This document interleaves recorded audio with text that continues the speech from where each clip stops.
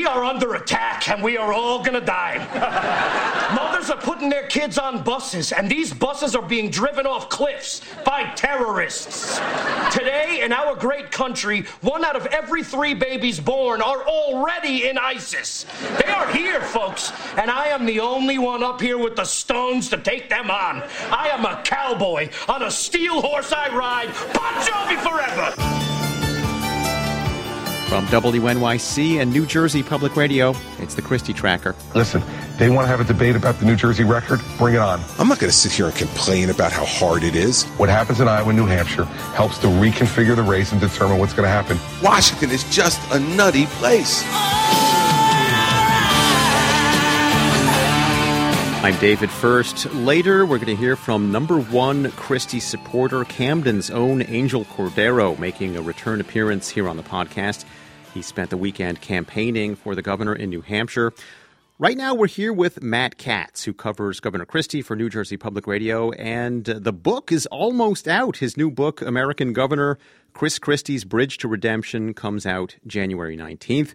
Matt, welcome back. Thanks, David. Did you get a copy of your book yet? Not yet. We'll talk about that after the podcast. But the governor's debate performance was mocked on Saturday Night Live. I had to play an excerpt from that at the top of the show. Bobby Moynihan as Governor Christie.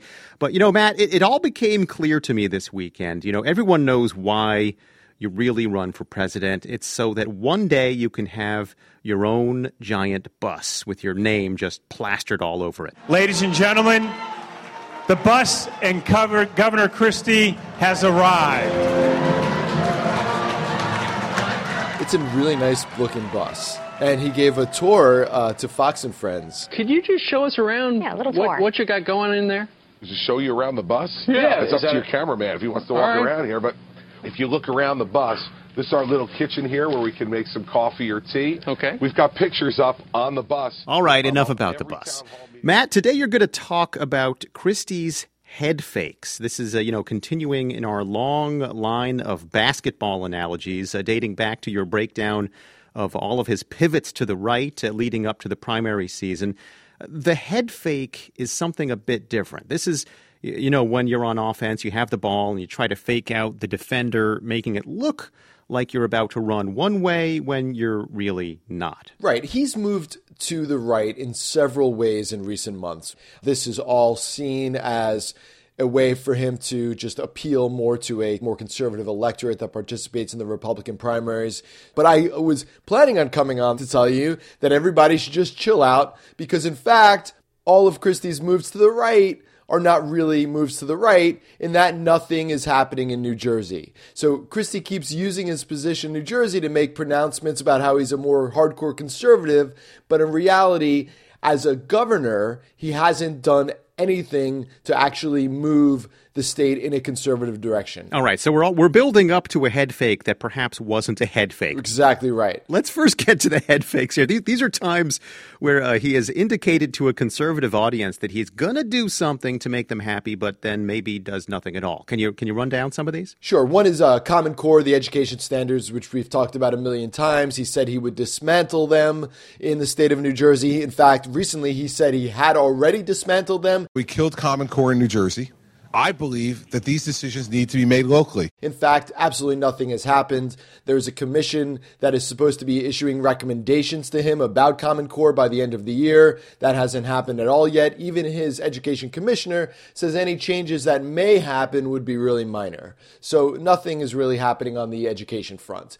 More recent example, the governor in November sent a letter to President Barack Obama that got a lot of attention. He said that he was going to direct his Department of Human Services in the state of New Jersey not to participate in the resettlement of Syrian refugees from the crisis over in Syria. And he was adamant about this. He went on TV to talk about this letter. Politico New Jersey looked into it, sent a bunch of public record requests. In fact, there was no written directive that the governor sent to the New Jersey Department of Human Services not to participate in the resettlement of any Syrian refugees. And finally, this week on Morning Joe, he acknowledged, you know what? What we've discovered through us going through our lawyers is that I could issue the directive and it would have no effect, because in the end, the federal government controls immigration policy and will override any directive that we put out. It's a little bit hard for me to believe that this guy who worked for the federal government as U.S. attorney for 7 years didn't really know that he couldn't really do much about Syrian refugees in New Jersey back on November 17th when he sent this highly publicized letter to Barack Obama. I know that he faked to the right. In reality, he just held on to the ball because he didn't do anything. He didn't even send the directive to the Department of Human Services. Okay, so we got a couple of head fakes there. We have time for one more head fake before the fake head fake. And that would be immigration. This is a real head fake because Christie has reversed his position on immigration. He's become much more anti-immigration. In 2010, he had called for a common sense path to citizenship for people. The president and the Congress have to step up to the plate. They have to secure our borders, and they have to put forward a common sense path to citizenship. In recent days, he says no to that. Never a path to citizenship. No one who comes here knowingly, illegally, should be rewarded with the greatest possession that anyone on the globe can have, and that's an American passport. He wants the border secured. He won't talk about the path for citizenship. He said the fact is we're so far away from that, I can't even picture pitching that to the American people. He has vacillated between dodging the question and really saying, really, there should not be a path for citizenship. So now he says there should not be a path. You think this is a head fake? It's a head fake in that he is not using his position as governor to do anything about immigrants in New Jersey who entered the country illegally. In fact, he's not doing anything about the local governments that really kind of are seen as protecting those illegal immigrants. These are the cities that he constantly talks about on the campaign trail as the sanctuary cities. Right. All right, we've heard of some head fakes. We don't know how effectively they have faked anybody out. Let's talk about this head fake that turned out not to be. So the night before the governor announced he was running for president, he sent out this sort of surprise announcement that he was creating a commission to look into whether New Jersey gun laws are constitutional. Now, guns are perhaps Christie's biggest vulnerability, other than that fake hug with President Obama, among conservative voters, particularly in New Hampshire, a pro-gun state where Christie has centered his hopes and dreams for the White House on. This was clearly seen as, he's just pandering to the right. So we waited. We waited for this gun commission. And what was this commission going to do? He said that in days and weeks ahead, he would announce the names of the people on this gun commission. Days and weeks went by and nothing happened. Days and weeks turned into months. November 25th, the Star-Ledger calls the governor's spokesman, Kevin Roberts, what's going on with this commission. There's no information available. They have no names of the people on this commission. So to me, in preparing for this podcast, I'm like, he head faked to the right on changing New Jersey gun laws, and in reality, he's done nothing. But in reality, who was really faked out? I got faked out again. The double fake. If I was on the basketball court, I'd be flat on my face under the basket right now. Not only did he create a commission, but apparently it's been meeting in secret with 3 members who had never before been announced until this week when this commission came out with a report that actually, in effect, changes New Jersey's gun laws and makes them a little bit looser. So what did the new rules do, and how's it going over? So this commission recommended these 3 major things that the governor immediately accepted. None of them require legislative approval, so they're in effect going to happen. Gun carry regulations, meaning, having the right to carry a concealed weapon, which is pretty restrictive in the state of New Jersey. Those rules will be brought in to apply to more people. So if you say you need to protect yourself for a serious threat now, quote, serious threat, you could qualify for getting a handgun carry permit. So how's this going over? I mean, not very well among either side, really. I mean, there's one gun rights group in New Jersey welcomed it. Another said this is ridiculous. This is just like, little stuff around the edges. Democrats in New Jersey are upset for the opposite reason. They said the governor is, trying to just do this in order to appeal to New Hampshire Republicans, and he's using New Jersey as some sort of dangerous conservative experiment. Democrats were angry that this commission operated in secret, that the members of the commission weren't even named until the day that the report was released. They noted that The members of the commission, they were all lawyers, and they all had ties to Christie, including the spouse of the governor's chief ethics officer, which is, you could read some irony into that. So there's a lot of, shadiness involved in how this commission operated. And then on the other side, they just don't, gun rights folks don't all think that this is really going to do much. He's going to say, this is all I could do in New Jersey. It's all I could do in New Jersey. I have a crazy Democratic legislature. I've got a crazy liberal media. Maybe a gun rights activist might say to him, why are you just doing this now, 6 weeks before the New Hampshire primary, as opposed to in the first 6 years of your governorship? Maybe somebody will ask him that. Matt Katz covers Governor Christie for New Jersey Public Radio and WNYC. His book, American Governor, Chris Christie's Bridge to Redemption, comes out January 19th. David, I have an advance copy in the mail to you that, because you host the Christie Trekker podcast, you actually are required to read. I look forward to my required reading. Matt Katz, thanks again. Cancel your Christmas plans. You've got 399 pages of Chris Christie to wade through. Oh, it's going to be a Christie Christmas. I can already see it. Silent night, holy night, all is calm. This is the Christie Tracker podcast. I'm David First. Governor Christie's team bussed a bunch of New Jersey residents up to the Granite State this weekend to assist with campaigning. And one of the travelers was none other than Christie superfan Angel Cordero. The governor's moved up a bit in the polls, but he's still stuck around 6% nationally. So it's sometimes nice to have a force of nature like Cordero around to give you that added shot in the arm. You can travel far and wide, but it is unlikely that you'll meet a more enthusiastic supporter than this Camden resident. Here he is leading a cheer before a campaign event in New Hampshire.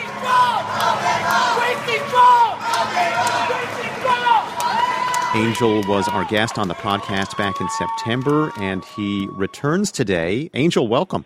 Thank you, Dave. Thank you. Great to be back. So tell us about the weekend. Well, first of all, Christie gave us a farewell from Morristown, and we headed down to New Hampshire. There was about almost 200 people in the buses, and great, wonderful people and most dedicated people I have ever met in my life to the next president of the United States. When we got there, it was totally awesome. We were all riled up, and we knew that when Jersey got to New Hampshire was never going to be the same. What did you do in New Hampshire? We went and knocked from door to door, and let me tell you, the friendliest, most nicest people are in New Hampshire. My God. In Canada, you can knock on doors before somebody knock you down or knock you out. But in New Hampshire, these people greeted you with a smile, say, welcome to New Hampshire. Nice people. A lot of people that were undecided until we got there, and we explained. I told them, I'm here. I come all the way from New Jersey to tell you about the greatest man on earth that's going to make this great country even better, Governor Chris Christie. Some people said I was undecided until I heard your passion. I said, awesome. So for the most part, you were knocking on doors. Was it a lot of work? How long were the days? It was a long, cold days. We knocked for 6 hours on Sunday, and on Saturday we knocked for 3 hours. Then we went to a rally, and that rally was out of this world. Christie's go! Who do we want? Who do we want? Christie!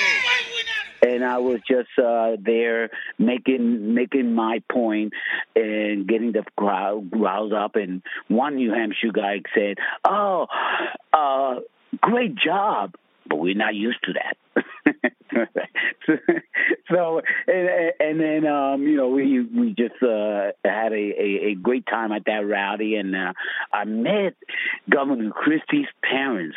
Oh my God, what a phenomenal couple. Bill, He is a totally awesome dude. He is just awesome. He said to me, look, someone at the rally came to me, pulled down on my shirt and said, hey, is that a terrorist? I said, no, that's my guy. That's the Christie guy. Wait a minute. Some people were pointing you out and saying, is that a terrorist? No, just one guy. He said because they had never had enthusiastic like we bring it. I mean, we brought it to New Hampshire. The crowd that was with me, that was following up my cheers, and we were making it, let them know that we love Governor Christie, that there's the right guy for the crowd, and they were, they were taken by the whole thing. They got into it, and they themselves were chanting, and it was a pretty awesome sight. I mean, the whole room was electrified. All right, Angel, so how much were you paid for this work? I will not take a dime. I will not take a cent. This is my love for my governor to get him elected to this great country. We need him. This is not about money. This is about saving our country. I would have paid for my hotel. I would have paid for my ride up there. I would have sold my shoes to have to go help the governor. I will not take a penny at all. This is all from the heart. I was treated like I was a celebrity. I said, I'm from Camden. You got to understand, you are a celebrity. So tell me very briefly here, what did you hear from potential voters in New Hampshire? Why do they for the people that are deciding to vote for Christie, why do they like Governor Christie? The one thing that stands out was that Governor Christie has everything that all the other candidates have put into one. That's what I heard. And that he was decisive, that he had a plan, that he stood out, and that he looked presidential. That's what I got. More than anything, that he had everything combined into one of all the candidates. That was the biggest message I got from New Hampshire people. Angel Cordero, thank you very much for your time, and it sounds like you need to get some rest. I'm ready to go again for my governor. If he asks me, I'm there again. Thank you. Governor Christie super fan Angel Cordero, thanks so much for joining us. The Christie Tracker podcast is a production of WNYC and New Jersey Public Radio, thanks to associate producer Joseph Capriglione. Our theme music is by 29 Hour Music People. You can subscribe to the Christie Tracker podcast on iTunes, you can like us on Facebook, and you can follow Matt Katz at MattKatz00. That is Matt, K-A-T-Z. I'm David First, and to close today, the governor explains why gun control measures get him thinking about carnival food. They're kind of like cotton candy after a while. You get a little sugar high 5 minutes after it happens, and then a half an hour later, you don't even remember you ate it because it does nothing for you.